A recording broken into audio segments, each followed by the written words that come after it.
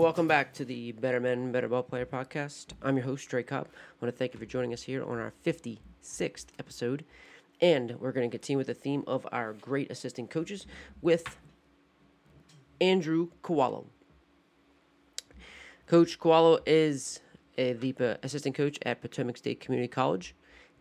He is also the director of baseball operations for PBR for the state of Pennsylvania and New York. Coach Kowalo, former player at Potomac State as well as Liberty University, was also a former assistant coach at VMI. And just a blue-collar guy, extremely dedicated, compassionate about teaching the game, and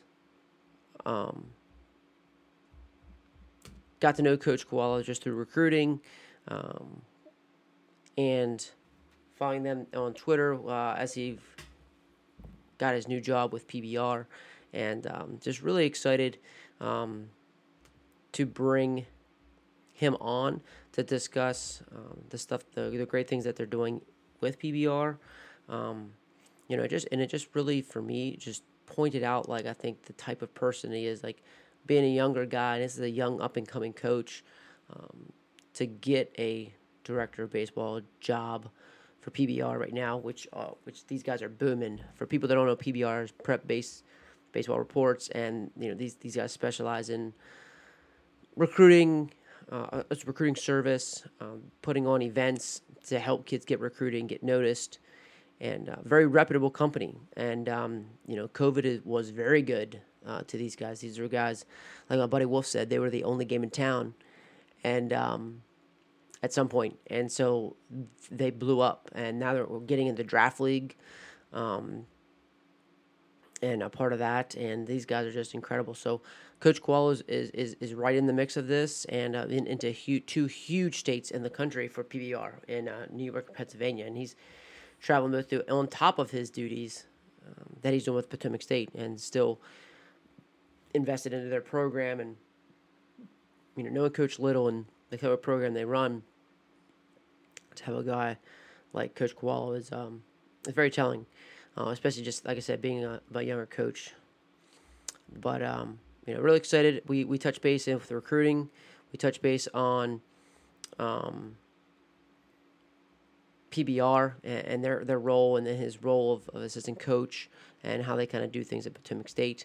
And just a great talk with a good baseball guy, and really can't thank him enough. So again, assistant coach Andrew Kowalo from Potomac State Community College, and the director of baseball, PBR in Pennsylvania, New York. So here he is, Coach Kowalo.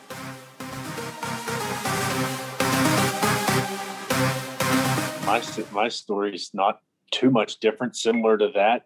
Happened to be seen by chance by Coach Little, and it all played out, and he kind of told me the way that their program works and the opportunities that they provide after your 2 years there, and that sounded like the best thing in the world to me at the time. And it was me and my mom, and I kind of told her, this sounds like something I'd like to do. And she's always just kind of let me make my own decisions. And for whatever reason, it worked out. And it was a great time. And I loved my 2 years there. And it's part of the reason I'm back there now, as an assistant coach, just because I love the program and it's done so much for me. And it's like my way of kind of giving back to everything it's given me. Absolutely, man. I love how PBR is just starting to really get into JUCO stuff, man. They're really taking off with getting into JUCO stuff, man. Yeah. So is that something that you is that something from just their whole program's trying to get into, or is that something guys like yourself? I don't know, Kyle Campbell's a Dundalk guy, right. JUCO guy. So is that something that just locally here, or is that something that PBR is trying to do? I think it's a state by state or maybe a regional thing. So with PBR, Pennsylvania, New York, the guy who's pretty much in charge in New York, his name's Jared Carrier. He coaches at Sullivan Community College right up in the New York area, right outside of the city. So he's a big JUCO guy, I believe, played junior college. Dan Savit, the president, was a junior college coach for a couple of years up in New York, I believe, at Corning Community College. You also have myself, Zach Guth, who's one of our advanced scouts, played at Hartford Community College. Max Schrantz, who's our director of strategic initiatives. He just got hired on with me here. He played at Mercyhurst Northeast. So we all have JUCO ties. And then, like, they're kind of, you know, not neglected, but we definitely want to help them as much as we can, and having scout days with them and getting out to cover their games to kind of promote their guys because of the platform we have. So I think it's, you know, with our two states especially, and like you said, Virginia and Maryland, they're doing their best to cover them as well. Yeah, it's just, and I think it goes so unnoticed. You think of guys recruiting and getting their names out there, is like people forget about, like, well, the JUCO. That's exactly why people go JUCO. To go get looked at. So I just think, like, man, like, PBR is just blowing up. Like, COVID was almost great for you guys. Like, I feel like COVID, like, PBR, like, just blew up. COVID blew them up because they were probably the only game in town, like, really doing an awesome job. Like, you guys were able to maneuver, I guess, just because of where you guys are kind of sanctioned and what you were doing. But man, like, I was like, these guys, and now you're doing all this JUCO stuff. It's great, man. You guys are booming. It's great, you know. And then you got hired on there. Was it December last year? Yeah. Just about a couple months ago. This is like my 4th or 5th month in it, and kind of new to it, but learning the ropes and trying to figure it out along the way. What if you like? So, what drew you to, like, PBR and, like, just trying to take care, like, you know, taking over PA and North Carolina, it's got to take some really big responsibilities. You know, what kind of drew you to doing something like that? Well, I think it all started getting in at Potomac State and my little connection with Josh Kirkendall, who runs West Virginia, who, you know, reached out to me a few summers ago about helping him with different events. And that just led to connections, which is, you know, the baseball world, meeting different people. Josh and I worked the Pennsylvania State games last June in the middle of COVID, and met Dan Savit, who's the president of Pennsylvania and New York, and just kind of, you know, created a little bit of a relationship there. And then about this past fall, Dan reached out to me, kind of explaining that he's looking to hire on a couple guys to kind of take over the reins a little bit and take over some responsibilities for both states. And honestly, at the time, I thought I was set on coaching and loved my time at Potomac State and thought that's what I wanted to do. And I told him pretty much, like, thanks, but no thanks. And the more I thought about it and had different people kind of reach out to me saying, hey, you might want to reconsider this, you know, because it's a good position that's in two of the biggest states that PBR has. And it would be, you know, not just look good on a resume, but it'd be great experience to kind of get under your belt. So Dan and I talked a couple different times, and, you know, just kind of told each other what we would need to make it work. And we settled on made it work and found a deal. And here I am now today, the director of baseball for PBR Pennsylvania and New York, and loving every minute of it. Yeah, for sure. So, like, what does all that, like, you know, entail, you know, like how you are trying to help out these players get noticed? Yeah. So this past 3 or 4 months since I've started have been pretty hectic. We run a ton of events in the preseason, which is January and February. And that's a combination of scout days with travel organizations where we'll go to a facility and they bring in their players. And, you know, we have all the technology as far as TrackMan and Blast Motion and, you know, video and laser timers and all kind of stuff that's kind of top of the line.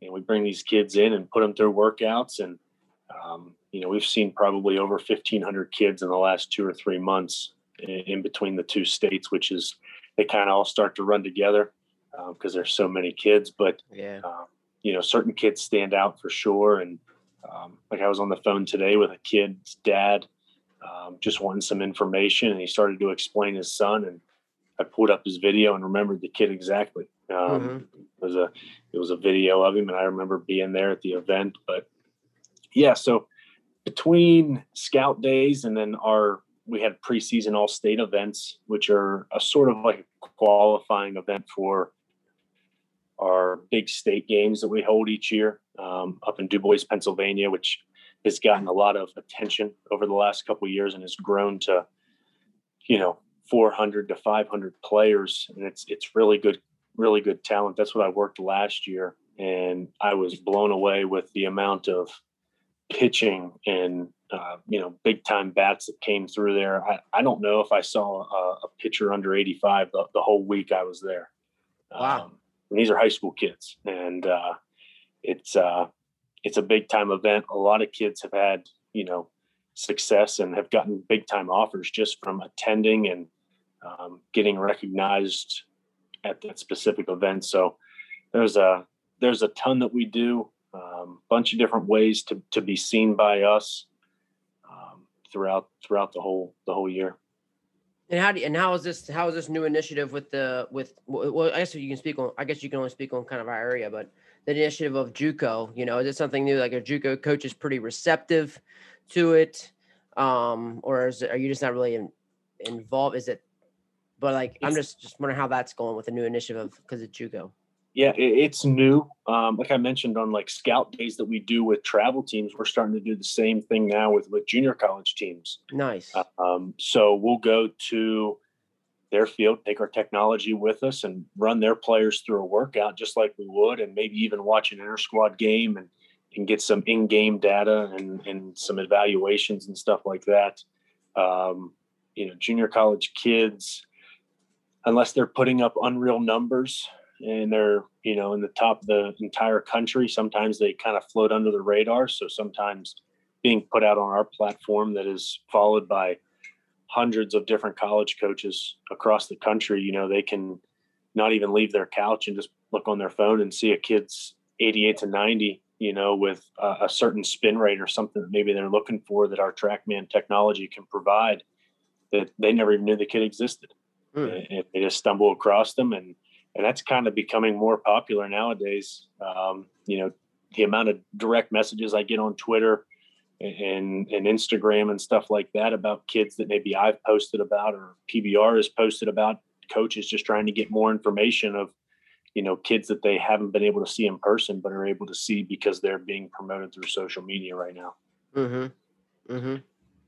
Yeah, it's just blowing up, man. I think it's just great for kids. I think it's great for our area for sure. It's just because there's so many JUCO. Region 20 JUCO is good. Just give the light of all those great players that are there. Beyond just the great stuff that we do in high school, I just think I think it's a great platform. It's great to see that that's getting used for those JUCO kids. Yeah, no doubt. I mean, it really wasn't a thing even a few years ago. It wasn't at all. Right. You're right. I left junior college in the spring of 2015 was my final year. And I don't even know if I had a Twitter account then. Mm-hmm. It was kind of new, and it hadn't been realized that was a way to basically promote kids and promote talent to people anywhere in the world, anywhere in the country. So it's a huge benefit, and we do our best. Our social media right now is, a big priority for us, and we try and put as much content out there, and quality content at that. I mean, you see sometimes people posting about kids that, maybe they're fudging the numbers a little bit. The one thing about us is I feel like our numbers are very true and backed up with technology and data and video and, quality baseball people putting out that content where it can be, trusted, where, you don't have somebody saying, oh, this kid throws 90 when he's 82, 83. Right. It's the last thing you want to do. You lose your reputation by doing things like that. And, that's kind of one thing that we have kind of prided ourselves on. And with the new technology that we use with the TrackMan, it's unbelievable. I mean, it picks up stuff that the human eye doesn't even see. I think a ball's breaking like a curveball would, but on the TrackMan, the way that it's picking up the spin, it's actually moving like a slider. Mm-hmm. It's kind of maybe goes to show that maybe my eyes aren't the greatest, but it's a whole new level of the game that's starting to come out. And honestly, I was way behind the times for the last 6 months or so since TrackMan's kind of started to take over in PBR. I didn't understand it until here recently, where I've started to kind of dive in a little bit deeper to get a better understanding of it, so that I don't feel behind and left out, because it's kind of taken over. It's in the big leagues. It's in pretty much every Division I college stadium. It's the newest and greatest and most reliable source of understanding how the ball's moving. Ah, it was cool. We can roll into that because I mean, first off, the first question I asked, because Coach Little, I'm not. He likes his structure, Yes. and he likes, he's done it a long time, been very successful. So how is that something that you've been able to touch base with him about? Is that something that is he interested in anything like that at all? He definitely is. He's definitely open to it. I think one thing that may help him is he's got a son right now who's 18 and a freshman on our team. So he kind of keeps him young and keeps him up to date with maybe some of the things that he wouldn't be up to date with, and kind of is able to understand it a little bit better. He definitely understands it's not, 10, 15 years ago where the game was much different. He's a big Twitter guy. I don't know if you follow him on Twitter. Yeah. I'm sure you do, but he loves Twitter. Him and I constantly send back and forth different videos we see, just kind of, throwing ideas out there. He definitely still has his old school ways, which I believe are super valuable, because without him, you kind of lose control of a team. The discipline side is you can't overlook it.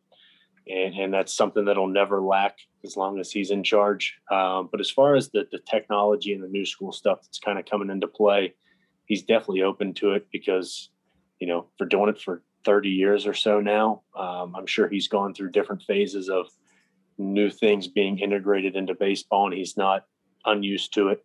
So this is just another wave of technology, or a new wave of a system coming in that he's learning to adjust to and incorporate into the team.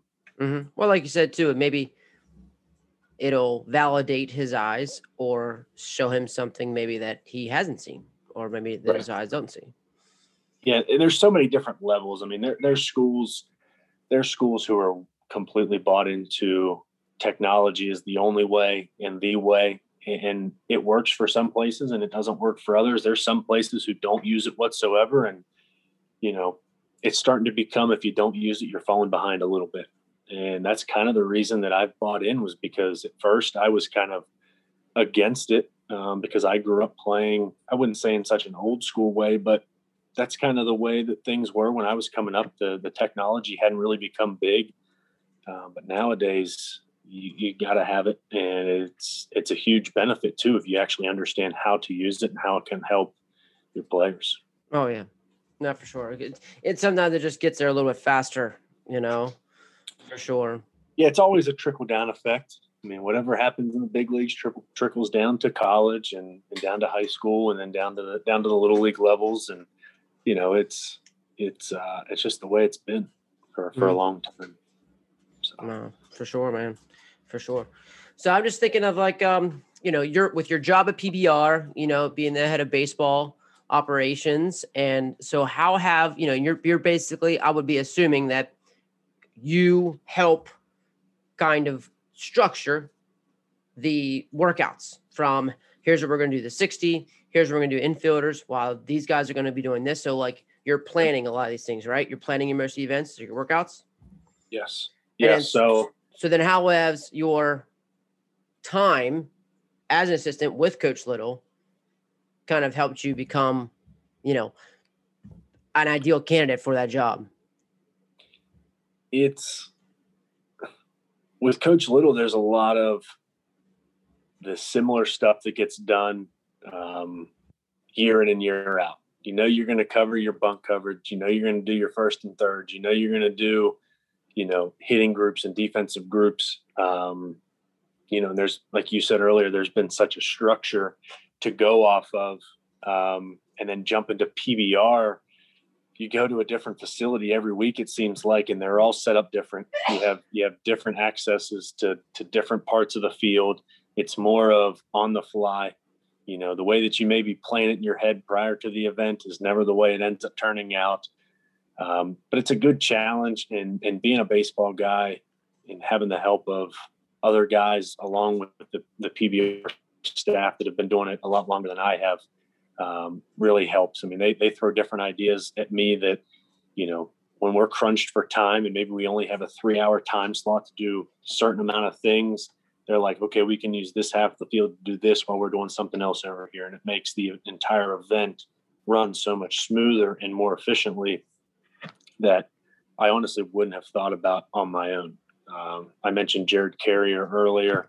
He's a wizard with events. He could make a shoebox and run an event in a shoebox if he had to. He's really good at planning stuff out, and he's been doing it for a long time. I don't know what the number of years he's been running events between PBR and other services are, but he's the guy that kind of makes things run and gives us the ideas that help both states look as successful as they are.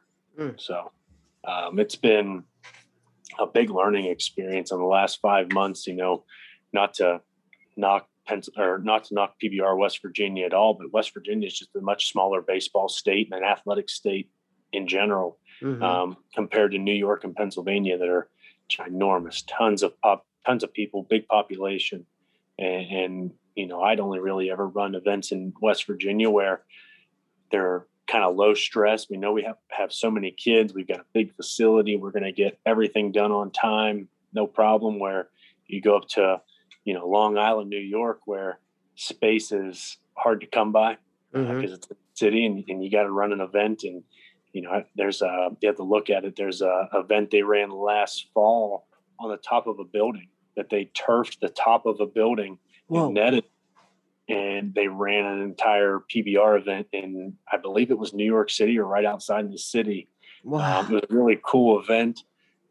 They should probably go back and do it again because it's a neat place to go. But it's basically a turfed field on top of not a skyscraper, but a pretty big building. Wow, that's wild, man. Yeah, there's pictures of it, and I believe it was right outside of New York City. So it's you never know what you're going to get. Planning is huge. That's maybe one thing that I had learned from not just Coach Little, but every coach that I've been around is how important planning and preparation is prior to trying to tackle a big event or a big task. Just showing up and trying to wing it doesn't always work. You gotta have your ducks in a row prior to showing up and having everything organized. For sure. Now I think, like I said, just knowing Coach Little and the kind of program he runs, I'm sure just being an assistant coach in that program would definitely get you ready for that. Are there parts of, how does he allow you to do that? How does he let you get part of that structure? Does he give you 30 minutes? Do you guys have a conversation at the beginning of the week? Or is it just like day by day? How do you guys run that? Him and I have an amazing relationship. It started, it would have been the fall of 2012, I believe, the first time I met him. So almost 10 years ago, we met for the first time. And I don't know, there was just something about him where I respected him big time. And I think maybe it took a little bit of time for him to completely earn my respect. But nowadays, he trusts me to kind of handle what I'm good at. And he understands, like, I have the energy, I have the time and the energy and the passion to want to do early work with infielders and early work with outfielders and hit late at night with the guys in the cage till 11 and 12 o'clock, at night, just because I enjoy it. I enjoyed it as a player and I still enjoy it as a coach. He pretty much gives me free reign. Occasionally he'll reel me in if I get a little bit too much out of control, but he's given me pretty much free reign as far as, any drill that I want to run or anything that I think will help the team and help the guys individually. He gives me free reign to run whatever I want, which I love. Some coaches would be, maybe egotistical or, kind of against that because they want it done their way, where he's been very open. I feel like he was the same way. I mean, Coach Schaefer, he's handed the entire offense over to Coach Schaefer, and you've seen what it's done. He's had some pretty good hitters come out of there, and that just goes to being open as a coach and allowing things to happen, and not being so caught up in yourself that you can't let other people have a role and make decisions along with yourself as a head coach. So it's I'm sure he's learned it over time. He's been doing it for a long time. He's coached under some pretty great coaches, and now he's one of them, and I'm lucky enough to be under him. So it's been good, and getting to play for him and now getting to coach for him is even better experience. Sure. Yeah, and it sounds like you were able to take kind of that same model. You said not being egotistical, and like you just said about having other guys like just being open and receptive to like, hey, I think we can do this in this little space here. Okay, let's just run with that. And let's go with that. Like where you're able to kind of take everybody's, not just, oh, I'm going to do it my way, I'm the guy. Yeah, absolutely. And from my playing days, it was a way different atmosphere. As a player, you're kind of, I don't want to say scared, but there's a little bit of a difference between being a coach under Coach Little and being a player. And I like to have both sides. I think that honestly, that helps our players with me being around, because I've gone through what they're going through. And I've dealt with, maybe him getting upset, or, some bad times where things maybe aren't going as well. And, kids nowadays maybe kind of get down on themselves a little bit more and aren't as strong minded, but it's been, I enjoy my time, and I feel like I'm able to help our players more because I played there than if I was just the guy who never played there under Coach Little. Sure. So being able to have that relationship, with kids and kind of like bridge it between you and the kids and Coach Little, kind of being that bridge. Yeah, absolutely. I mean, our guys, you think about a kid coming out of high school, he probably wasn't coached real hard. Probably wasn't coached real smart or disciplined, not that high school coaches aren't any good, but, most of the time, they're going to get coached a little bit better once they get to college. And that's kind of something we tell our players from day one is, you probably didn't learn very much in high school. And now's the time where you're going to learn way more about baseball than you have in the last 10 or 15 years of your life.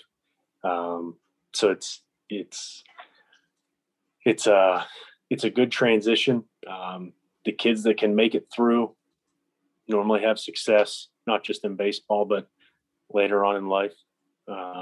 It's not just about, can you successfully cover a bunt or know where to throw the ball, or can you hit a guy that's throwing 92 miles an hour? It's lessons you learn that help you on later in life outside of the game. There you go. I mean, definitely. So like, I'm thinking about, along those lines, is that something, will you even take the reins of, so, cause it sounds like you're the defensive guy, like you're a defensive coach. Will you bring in part of the mentality, those kind of things? Like, is that something you maybe just do on the side? Somebody maybe text you, you have more kind of informal, or do you guys have maybe classroom sessions? Yeah. To talk about that kind of stuff? Yeah. It's a lot of different stuff. It's on-field stuff. It's off to the side. Maybe when there's a break in practice or pre-practice, just a one-on-one conversation. There's group classroom meetings that we have, not just with our hitters, our pitchers and catchers do the same.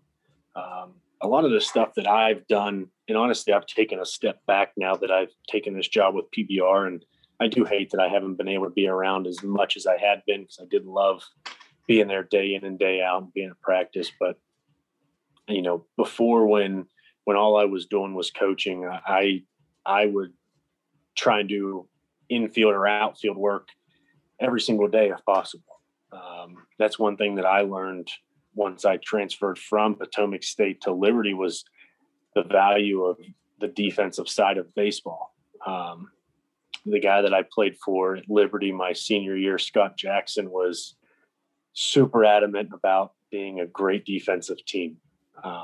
His biggest thing that I remember him saying about defense was the teams that make it to Omaha pretty much all field 975 as a team or higher. And that's something that I was a defensive guy, personally played shortstop on the left side of the infield, loved defense, loved ground balls. And that's kind of something that I'm going to stick with, I hope, for the rest of my coaching career, because I see a value in it. Sometimes, especially nowadays with how big hitting has become and pitching and velocity has become, I feel like defense is kind of taking a backseat to all of that, where I think it's just as important as pitching and being able to score runs. So, I tried to incorporate that into our Potomac State teams with, we've had some pretty good defensive players that have moved on and are now playing at 4-year schools. And, I hope that along the lines, maybe I taught them something just like I was taught from guys that I learned from in my playing career. That's just pretty much what it was. Stuff that I did as a player is what, I've tried to incorporate into coaching, and as far as fundamentals and defensive stuff. And, that's kind of the way it works. It's hard to come up with your own ideas. A lot of the game is learning from other people and using ideas and drills and tricks that you learn from outside sources to incorporate into your game or you as a coach.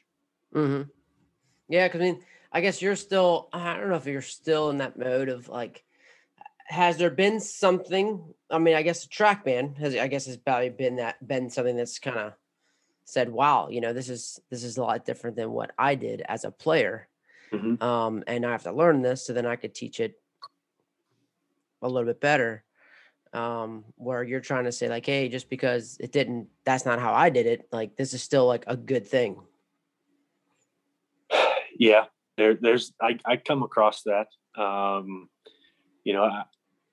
was a good player. I wasn't a great player. I realized that. I'm humble enough to say that. I understand that. And, some people aren't able to get over that, to where, moving on in life and finding an outside purpose other than just being a baseball player. I love the game enough to where I don't see myself ever not coaching somewhere.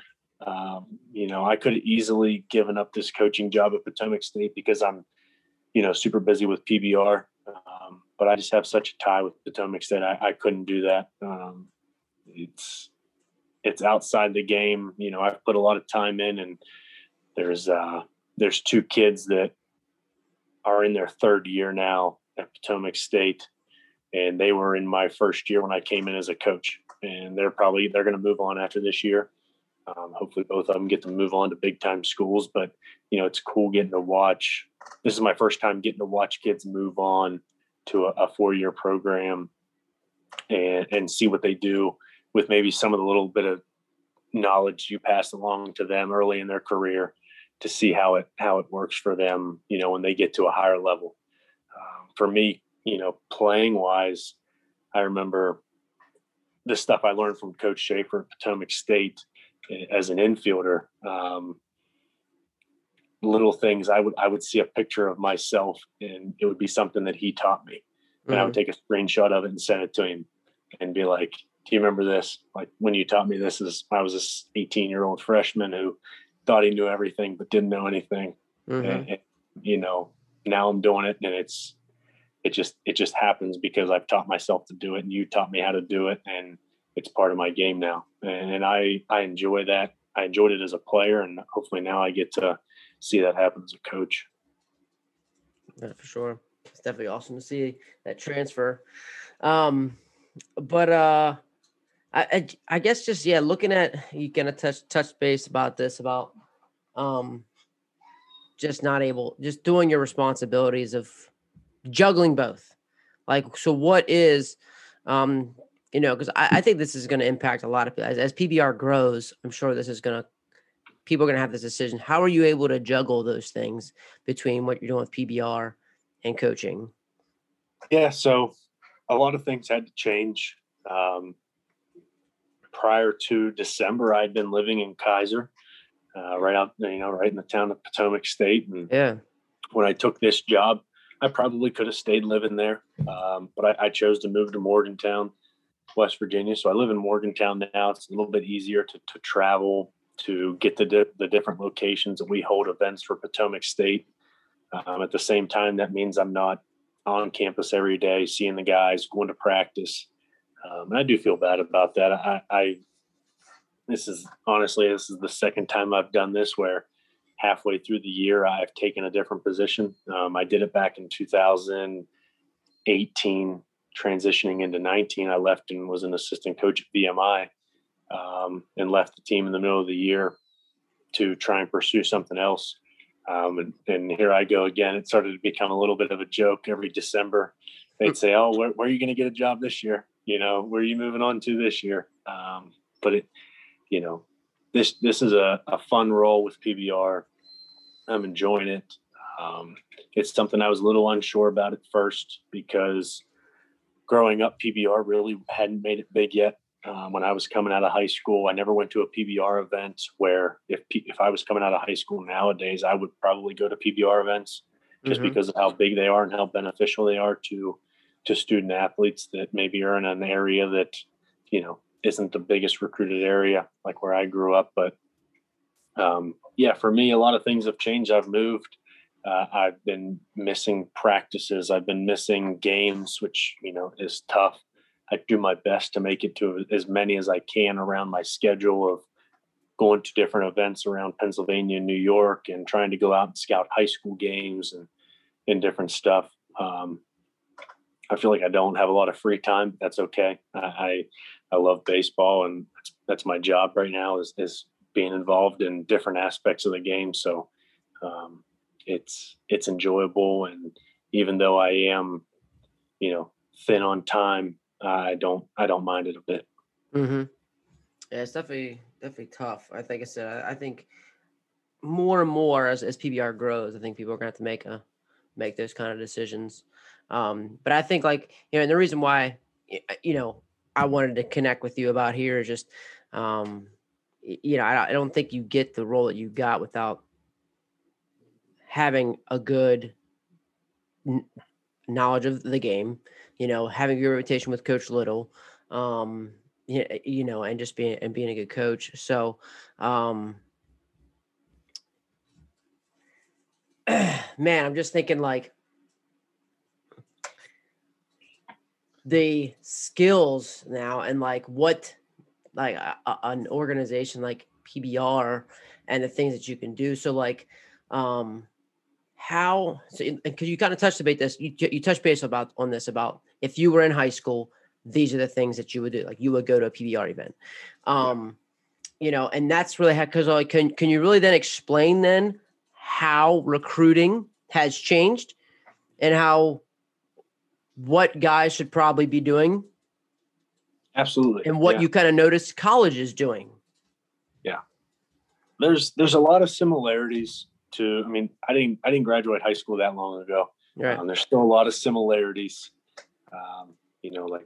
I got recognized going to a West Virginia camp, a WVU camp in Morgantown. Went down on a Friday night and stayed Friday and played Saturday. And, that's how I got my into college baseball, because I got seen at a camp. Those are still very popular. But at the time, like I said, PBR hadn't grown into what it is today. Nowadays, especially in the two states that I'm with, Pennsylvania and New York, it is very, very well known. No matter whether you're in Philadelphia or Pittsburgh or Buffalo or Syracuse, we're going to come to your area and we're going to run an event. And we're going to promote it to where we hope that we reach out to everybody that could possibly be interested. The amount of different cities that I've been to in the last 8 weeks, honestly, that I had never been to in my life before, just because of the events and the area that we try and cover. Because there's pockets around those states that we understand that are super populated, that have a ton of talent. And that's kind of our game, is getting into those areas, that have a lot of talent, and having the surrounding areas with also kids that are within a couple hours that they can travel into to attend these events and, help promote themselves, that otherwise, a high school coach's word only goes so far to a college coach, where, a PBR guy is a little bit more respected. Part of like what you said, because of our backgrounds, like Dan Savitza, 11 or 12 or 13-year professional pitcher, has coached at the Division I level, the junior college level. He's done a lot in the game, and he's hired different people who have similar reputations as he does, to where when a college coach calls, they can trust that what he's saying is the truth, is an honest opinion, and is up to par with what that coach is actually looking for. Where, a high school coach maybe played high school or college baseball and doesn't have a huge reputation to stand on, and the coach is maybe a little bit skeptical of what he's saying about that player. And not that there's anything wrong with that, but PBR does pride itself, especially Pennsylvania and New York, on being reputable and putting out quality information on quality players. And PBR, for me, like, it's also unbiased. You know what I mean? I think that's one valuable thing, is because none of you have a horse in the race here. You know what I mean? Now, I know that, because you still have your responsibilities at Pot State, and don't get me wrong, but when you're just going into an event, you're just saying an apple's an apple, an orange, like, here's the numbers, here's where we're at, like, and so, like, that's, I think, what's really valuable is, like, you can honestly just get an honest, unbiased opinion. Can this dude play? Yeah. What level do we think he's going to be at? Yeah. And the next step that the game has taken now is with the technology piece and the numbers being incorporated, that, where before the naked eye can only see so much. The most talented baseball scout of all time that, says that he has signed X amount of players and this many big leaguers, can be backed up with technology and information that colleges are now buying into, professional baseball is now buying into, and it's not just somebody's word. It's proven facts that are on paper in front of you to see exact velocity, exact spin rate, different angles, different, things that the technology reads that are, constantly developing. Like, this is something that I use. It's an old equation, but I value it, is the runs created equation. I don't know if you ever looked into that. It takes into account hits, walks, total bases, and at bats. Basically, it's an equation among those things, and it was honestly created, I believe, by a guy who wasn't even a baseball guy. Like, he wasn't a baseball coach, but he had an interest in baseball, and it's kind of along the lines of the what's the rating that they give big leaguers nowadays, and it's like WAR. Yeah, it's along those lines, right? But it just kind of shows, and it's an offensive equation that kind of shows a offensive player's output, where, batting average has been the biggest benchmark for the longest time, where, runs created might show a little bit more information about a player who his batting average may not be up to the 275 or 300 range, but he gets on base a lot. He walks a lot. Maybe he steals bases. Maybe he runs the bases well, and he finds a way to score runs, where, like, that's what it takes to win games. That's super valuable. Sure. Versus a guy who just has a really high average, but maybe that average is based on single. So it's something that I take into account and try and use with our team at Potomac State. Honestly, it goes into partially making the lineup to see, who's going to create the most runs as an offensive production, as an offensive player. And I learned it from a guy that I coach with at VMI, and he used it, and I liked it, and have gone with it just because it's a different look. That's kind of what all this new stuff is just a different look that maybe is a little bit different than your traditional average and doubles and, slugging percentage or OPS or different stuff like that. It's just new stuff that maybe I specifically value that, who knows, maybe somebody say, you don't know what you're talking about. That's worthless. But for me, it's valuable and it's backed up. It's a value. It's a number that comes out of an equation based on how well you do. Now, is this something that you guys, do you have to like hand write that? Like, is that something you just do yourself? So Yeah, it's not like you don't get it through like your game changer or like anything. No, it's a simple equation. I can look at our stat sheet and do some. I have to use a calculator. It's a little bit bigger numbers than I can do in my head, but I mean, the number's constantly growing. The more at bats you get, the more hits you get, the number grows up. But throughout a team, throughout an entire lineup of say 15 hitters, it'll only work its way down. And it maybe takes out a little bit of that bias maybe that you were talking about, where you think this kid is a better hitter than maybe he is, that the numbers might say. Or why the kid shouldn't hit top 5, why the kid might need to hit 7, 8, 9. Exactly. It's kind of along those lines. One thing that Coach Schaefer and I do, and this is, hopefully it's not a hidden secret. It's not that big of a deal, but nearly after every single day, we rank the hitters 1 to 20 or 1 to 15, because it's a revolving door. For the most part, the guy that you think is the best hitter the first day in the fall is normally not the best hitter the last day of the spring. It's constantly changing, but it's valuable information because of the way baseball works with ups and downs and streaks and guys that get hot and guys that get cold. And hitting's tough. Really good hitters tend to stay at the top of the list, and occasionally they'll drop down. But over the course of my 3 years, if you were to look at the top 5 or the top 6, those guys are normally pretty much the same. They may bounce around and swap places, but they're normally in that top part of the list. And making a lineup is not easy. There's different ways to do it. But it's one thing that I've used and I know we use to kind of help make that a little bit easier. So ranking hitters every day based off of where they're at that day. Yeah. And it comes down to what you see. You may only see 5 swings, which is not fair to that hitter. But it doesn't change much at the end of the day. It just kind of goes to show who are your guys that can be consistent. And in baseball, if you're a consistent guy, you deserve to be in the lineup because you know what you're going to get out of them. Right. And that's basically what it comes down to. It doesn't matter who's the best hitter on paper or in somebody's opinion. It comes down to who are your 9 most consistent guys, and that's kind of over the course of a year what you learn, so that when it comes down to playoff time or postseason time, you know who to rely on and put in that lineup.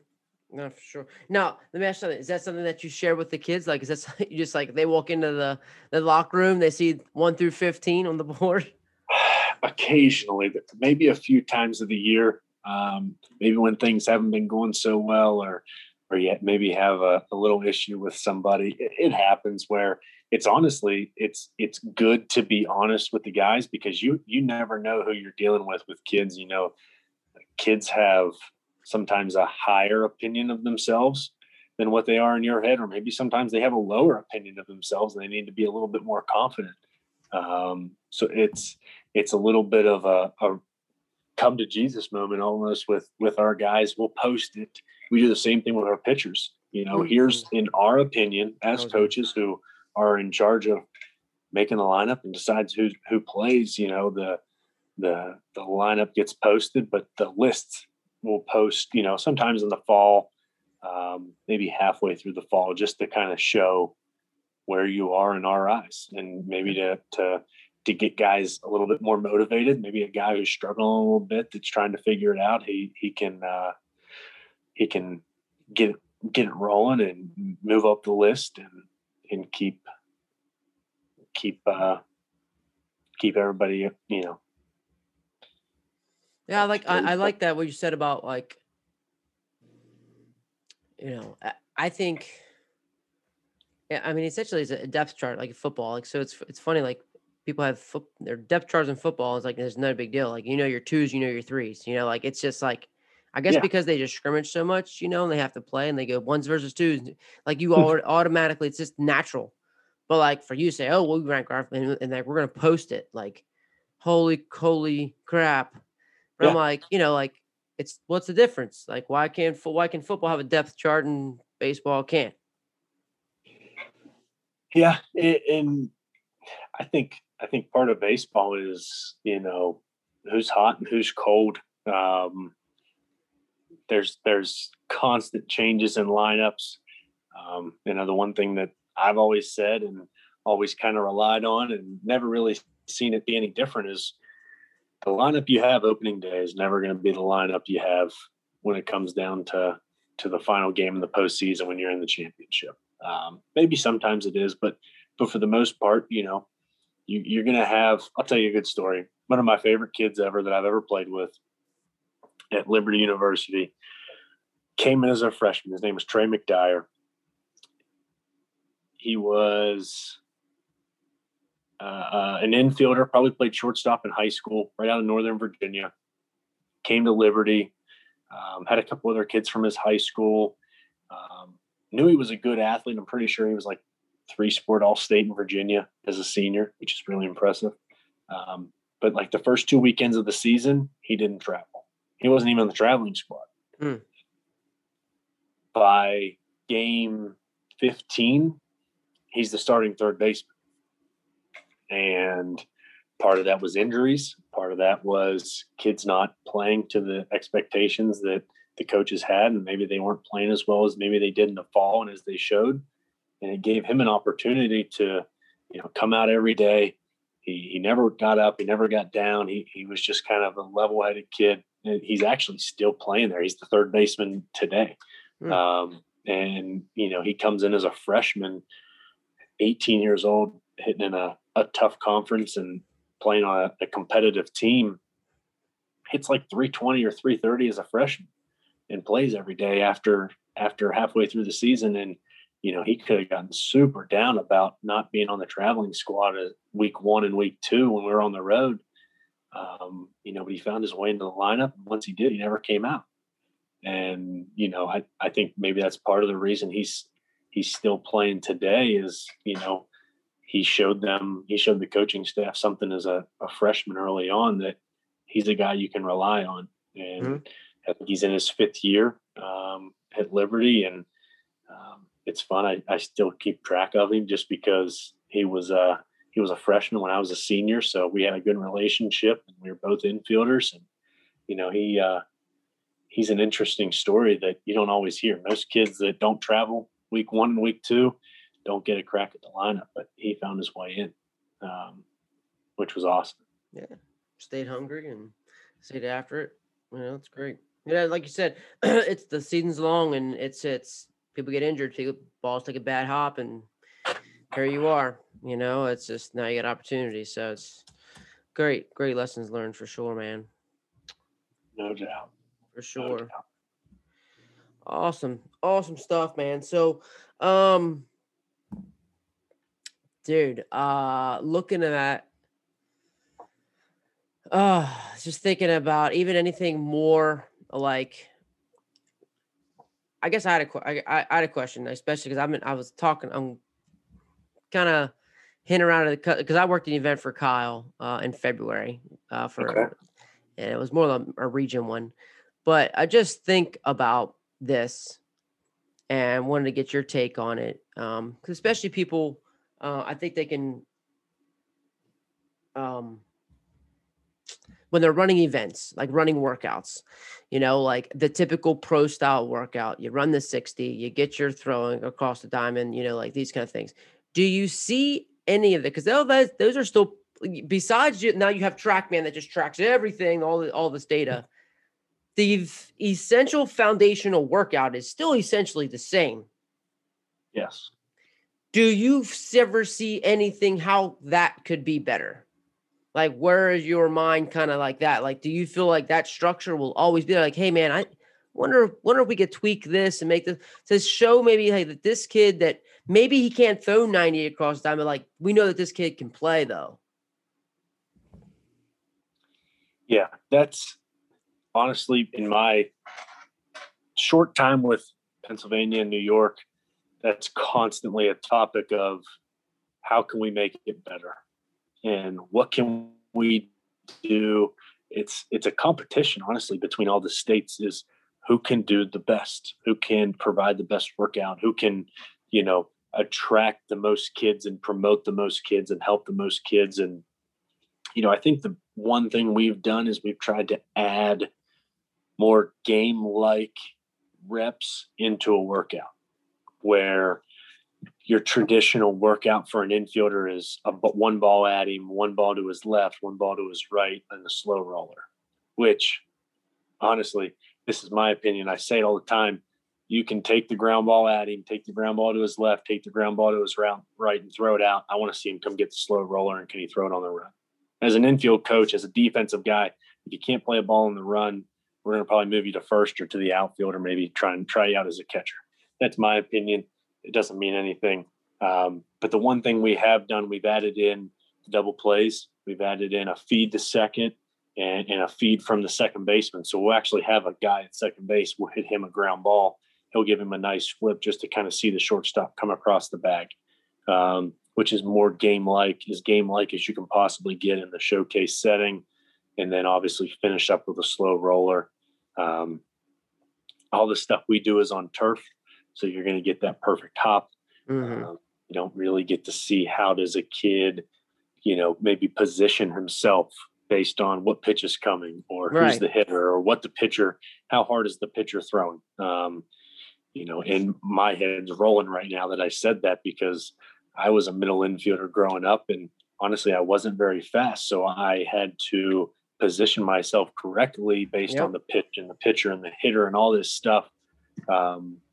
To try and give myself the biggest advantages possible. And, honestly, that's something that you miss in a showcase setting. You get to see the skill, you get to see the controlled environment. It'd be great if we could go live at bats at showcases, but there's just too many kids to do. A lot of time, right? That stuff takes so much time. And it's tough. We've done the same thing with first basemen and catchers. So with catchers, you get your traditional pop time.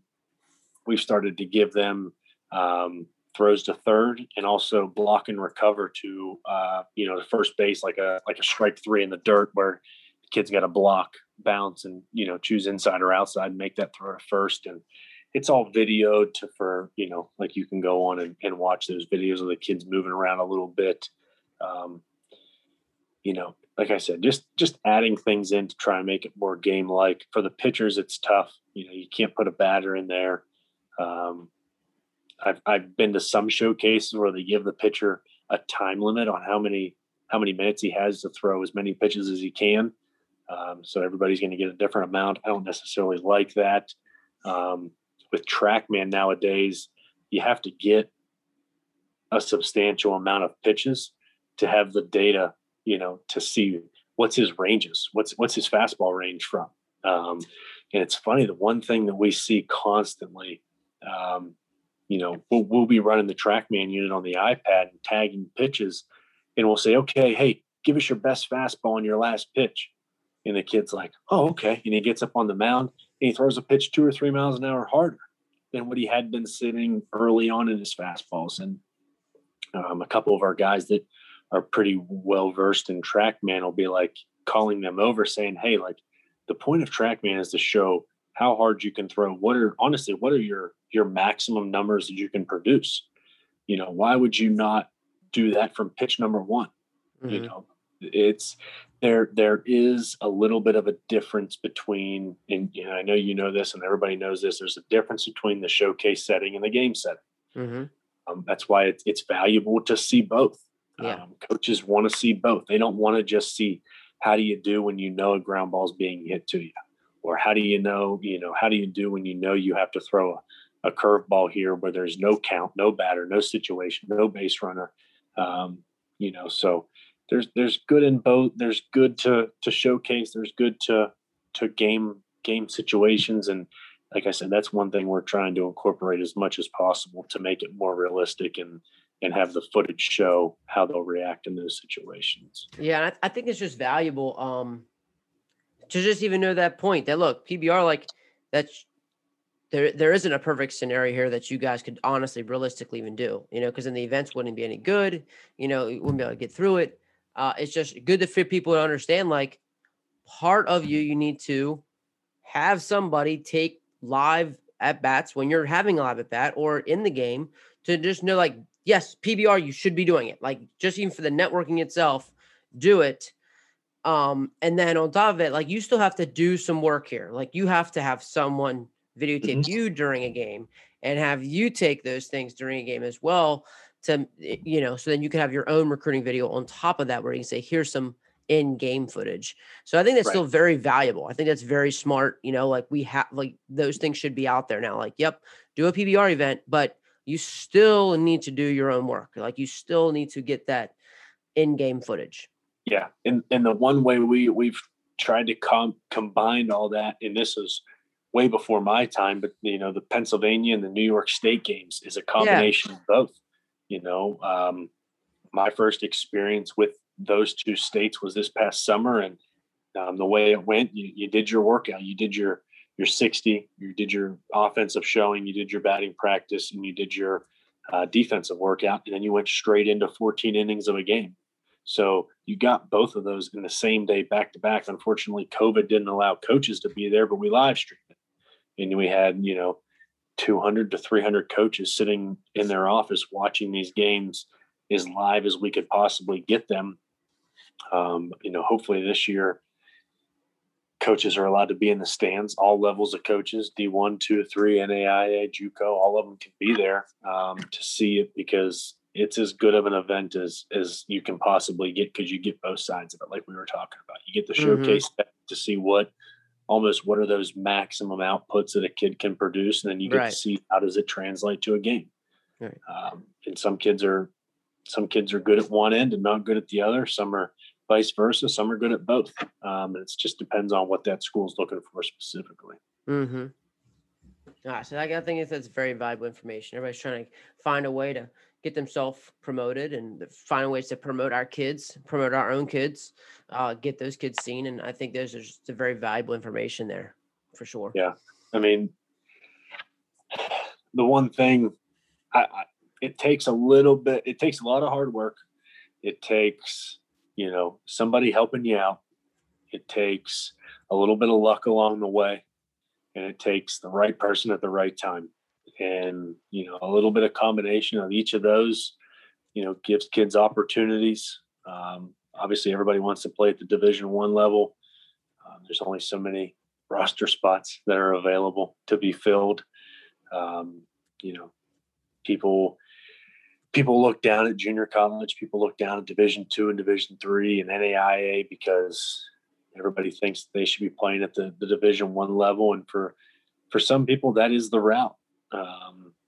But for some people, you get the opportunity to go to a junior college and potentially compete for a national championship and be one of the 8 or 10 teams that makes it out to Grand Junction, Colorado. Like, from the people that I know that have made it out, that's one of the best experiences of their life. Mm-hmm.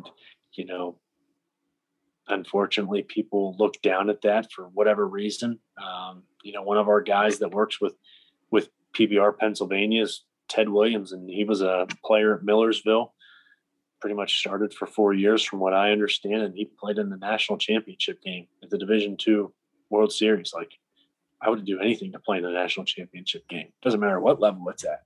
Like, it's exciting to play in those big games. It's fun.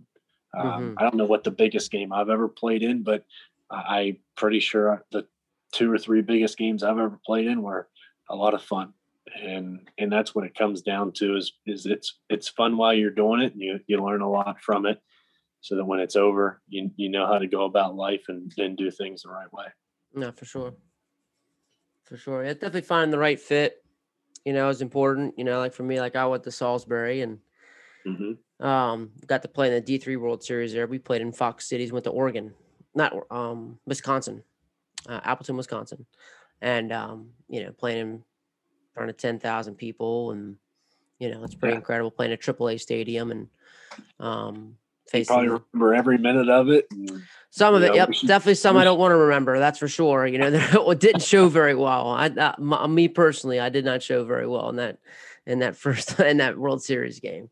And so we had a tough draw, but just an incredible experience nonetheless. And then when we took a team in '08 at Hagerstown, was a Yeah. part of. We rode the Lightning, man, in '08. We rode the Lightning and took a team with only one Division One player that was going to be on there, and had a bunch of Division Two. Strasburg at the time was Division Three.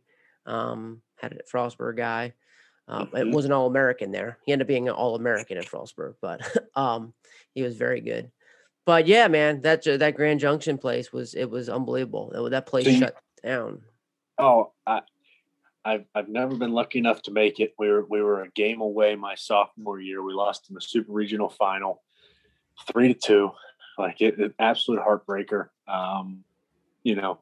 Bawled like a baby when it was over. Mm-hmm. Loved every minute of it. But it was, that's probably as big of a game as I've played in, that I can think of in my life. And, I'd love the opportunity to get to Grand Junction. That's what was talked about from the day that I got on campus at Potomac State was, we're going to get to Grand Junction. We thought we could have possibly done it as my freshman year in 2014. And next thing you know, you get eliminated in the regional final. Like your season's over when, the whole year you talked about getting to the College World Series for NJCAA, and didn't make it. You actually have been out there. You've gone to Grand Junction. I'm jealous. That's I would be excited to go as a coach. Yep. I wouldn't know what to do. I'd feel like a little kid.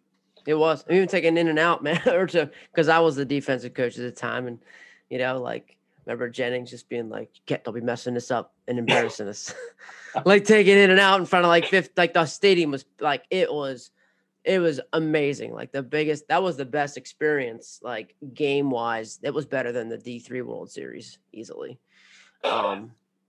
Just from a standpoint of because it's more intimate, like. That we played in a AAA stadium for the D3 World Series, and it was just huge. Like it was massive. But the JUCO, the Grand Junction, is like the town shuts down. Like it is very, very intimate. You're on top of one another. Our host family is like in the dugout too. Like you have a sponsor, and they're like kind of in the like. It's so much more intimate. And it was incredible. Very. Just a great experience for sure. And, I'm glad. Yeah. But here I was a 5, reason JUCO was for me. I'm a 5'5", graduate 5'5", maybe 130 pounds. I'm not going to get recruited, like you're not going to get, I was decently fast. But like I wasn't 6'5" runner. I wasn't, left-handed and could slap it or do some things like that. I could glove it a little bit, but just not that guy. So JUCO allowed me to grow up and allowed me to see, hey, I can hit college pitching or I can field at a high level. So then that allowed me to get an opportunity at Salisbury because, Salisbury's a good fit. For me, I wanted to go to a place where like I was going to win, had an opportunity to play right away. Cause like I wasn't going to go to Division I program and just get my brains beat in, 40 times a year. Like I wasn't going to do that. Like, and so, those are just, I think it's all things that go into it, There's a lot of people that don't think that way. They hear D1 and they just want to jump on it immediately. And there's a lot of other good programs out there. Like my dream job, I other than being a junior college head coach, would honestly to be a Division II head coach. I would love to be a Division II head coach at a good program. And honestly, I would take over a program that maybe hasn't had a lot of success, just because I'd like to see, the building process of a program from almost the ground up just to see, what could happen. And, I constantly think, what would I, try and preach to our kids? What would I try and, make a staple of the program? And, I definitely don't have it all figured out, and I'm trying to build that along the way, but it just seems like a route that I'd like to take. I never played at the Division II level. I almost did. I was probably a couple of days away from signing to go play at a Division II school. And it's kind of the level that I feel is, very, very good. Very much can compete at a high level, could compete with a lot of Division I's. I know I hear and see all the time about the PSAC conference could compete in, any mid-major conference in the country. Hard to argue with that. For the most part, especially the top tier teams there. Mm-hmm. And, I feel like everywhere I go, I see a PSAC school out recruiting. So they obviously are doing something right. They're getting out and they're seeing the good players around the areas. So, mm-hmm. Maybe down the road, we'll see. But that's, like I said earlier, baseball's the route that I'll stay with. And I can't see myself not coaching somewhere at any point in my life. So sure. I don't understand. I wouldn't know what to do with myself without it. No, that's great, man. I, just wrapping things up here, man. I appreciate your time. I appreciate what you're doing. I think, like I said, PBR is just doing a great service for our kids, great service for people. I love how they're just getting into JUCO. I think that's smart for one. JUCO needs those people just as much as the high school kids. And your time, stick with it, being an assistant coach. I think there's so much value in having a good assistant coach. The past 3 episodes, like right now, I'm just kind of honing in on like some really, some good assistant coaches. I'm fully convinced you cannot have good programs without good assistant coaches. And I'm sure you're even seeing that with like your staff at PBR. Like you got to have good people there that can help these events run smoothly, and because there's so many fires, I'm sure you're trying to put out too nowadays. You got to watch. But man, it's been great. I really love your perspective. I thought it'd be awesome to have you on. I'd love to have some more PBR guys on here as well. Just because I think, that's where we're at. We're unbiased kids. Like we're just trying to get these kids seen. We're trying to get these kids out there. Like that's pure servant leadership. That's just all what we're trying to do. They're just trying to serve. It's not about themselves. You don't see like, oh, well, I'm putting this kid here. I'm putting this kid. Like, no, like we're offering an opportunity for these kids to go reach their dreams if they can see if they can play at a level or not. Yeah. It's become, I feel like it's become a little bit easier as far as promoting yourself as an individual, but you can only do so much. It takes somebody else. It takes other people to make it work. Nobody's ever done it on their own. The one thing that I say is there's no cookie cutter way to do it. Everybody's got a different path. Everybody's got a different journey. No two kids' recruiting stories are identical. Everybody goes through different things as far as their time prior to getting to school and once they're there. There's many ways to do it. Definitely learn from other people who have done it before you to learn if you're ever in that situation how to handle it. But just be like you said earlier, we're just trying to help as many kids as possible. It's not about us, it's about them. That's our job, and that's what we enjoy doing. And that's why we're all a part of it. Mm-hmm. Awesome, man. So if people want to, like you said, what's the way? What you said, people are DMing you and things like that on Twitter. How can they reach out to you on Twitter? Yeah, my Twitter handle is my last name, which is pronounced Koalo, kind of like a koala bear. So that's actually my Twitter handle is Koala Bear 126. I made it back a while ago, but people do DM me. I get a lot of emails. All of our contact information's on our PBR website for Pennsylvania and New York.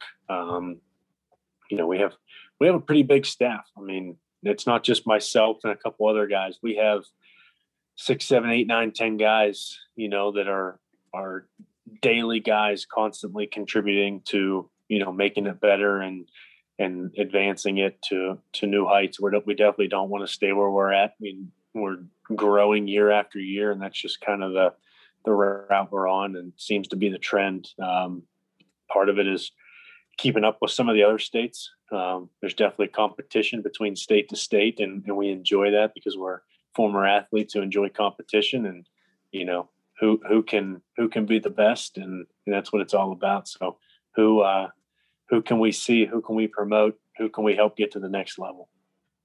It's awesome, man. It's awesome. It's valuable. I know more coaches and more coaches are appreciative of it. Very valuable service, and it's great just to have great guys like yourself in those positions, man, that are just high quality baseball guys, been around, that just kind of get it, and then at the forefront of it, just it's about the kids. It's awesome. Absolutely. That's why we do it. It's our target. That's the point of, that's how PBR all got started back in 2008, 2009, I believe. And it's grown to much larger than it was back in day one, and to levels and heights that it never would have even been dreamed of back then, and continuing to grow with the uses of technology and just, all the different great people that are involved. Mm-hmm. And now even with the draft league stuff that they started, they partner up with the Major League, like, just making huge gains. Yeah, that's a whole nother thing. Yeah, it's a whole nother layer of it. Like, oh, they're just now involved with that. I'm like, these guys, man. I've been on a couple of different calls about the draft league, and it's going to be something when it finally gets rolling. Not that it's not going to get rolling this year. Obviously, this is the inaugural year. It's going to start off this year, but wait to see what it does here soon. I mean, it's going to be doing things that have never been done before.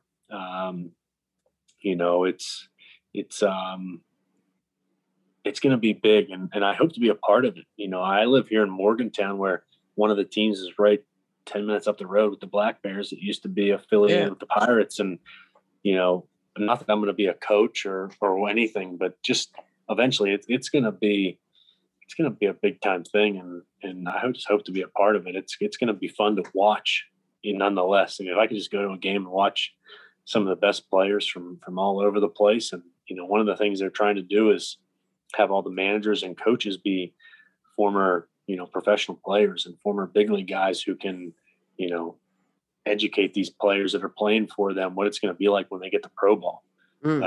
That's one thing I never had, was a lot of influence on or education on what college baseball was like.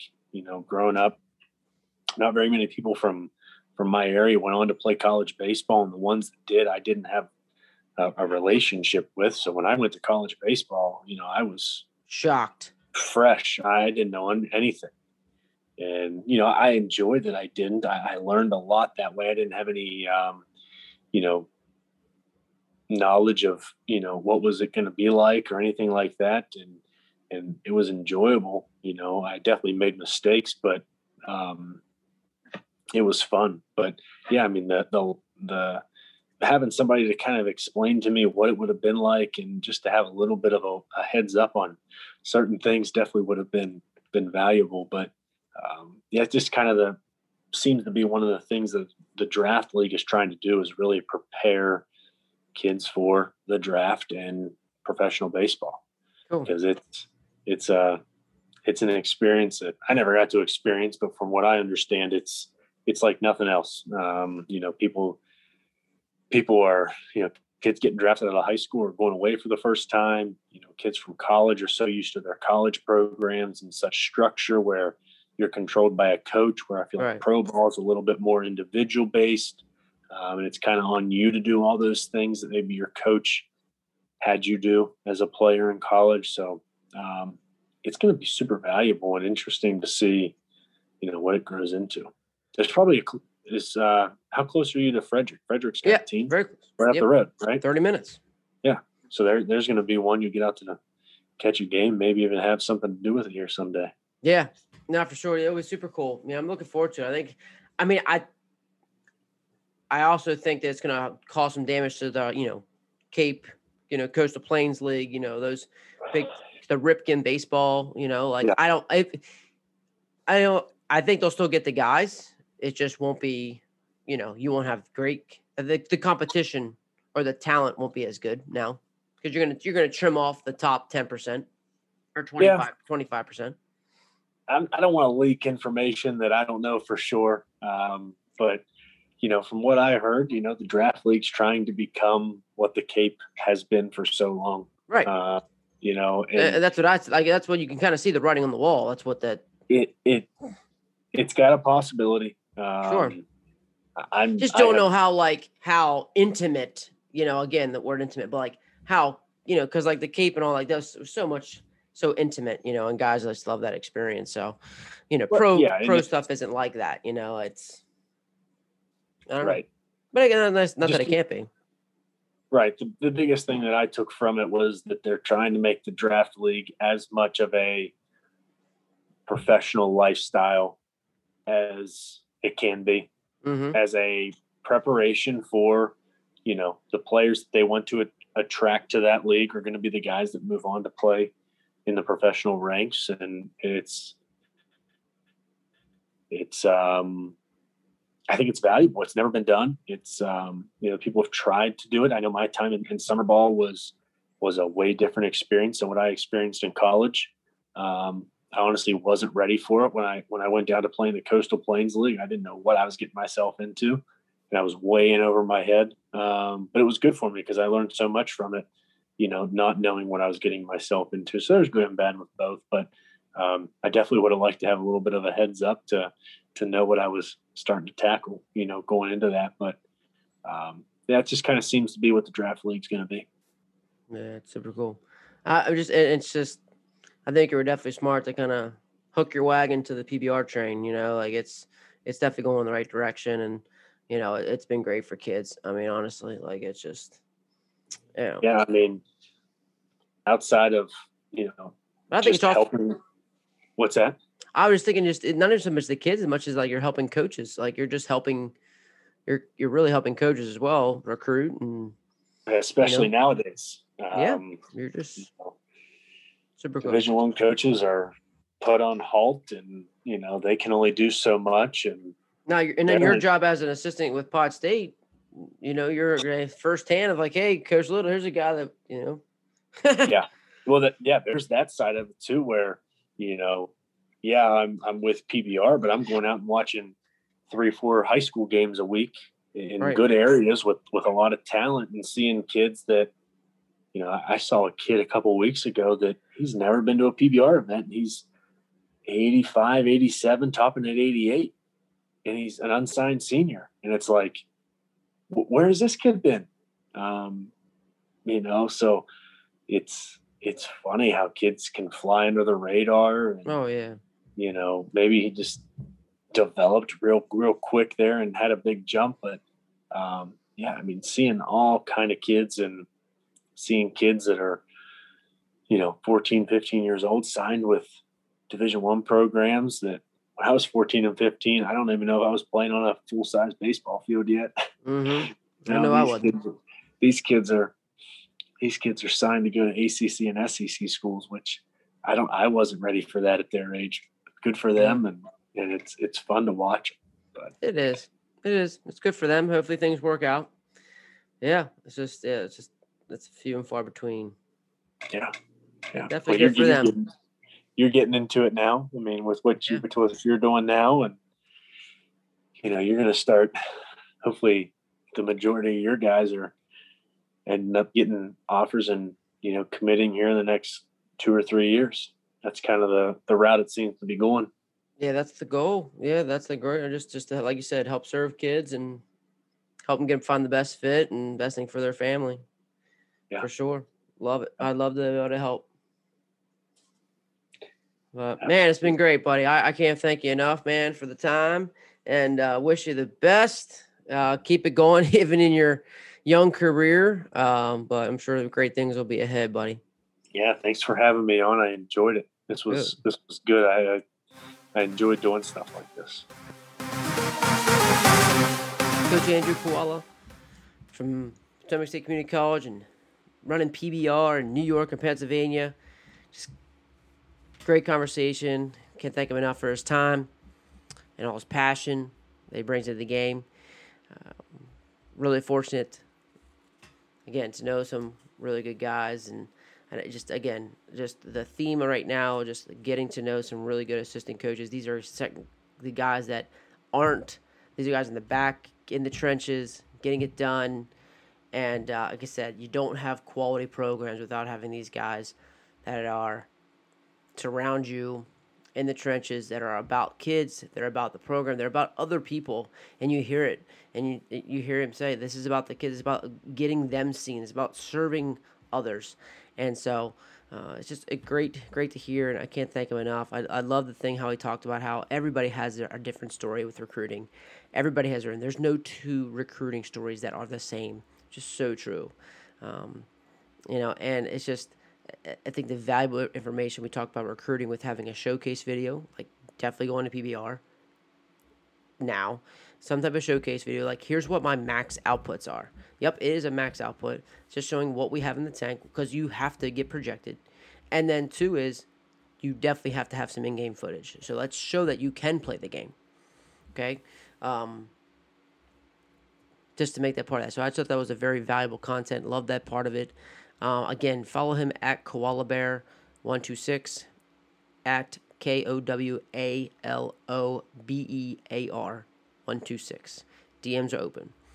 Continue to look him up on our PBR website for his email. Reach out to him. Like I said, his DMs are open. Great way to contact with him.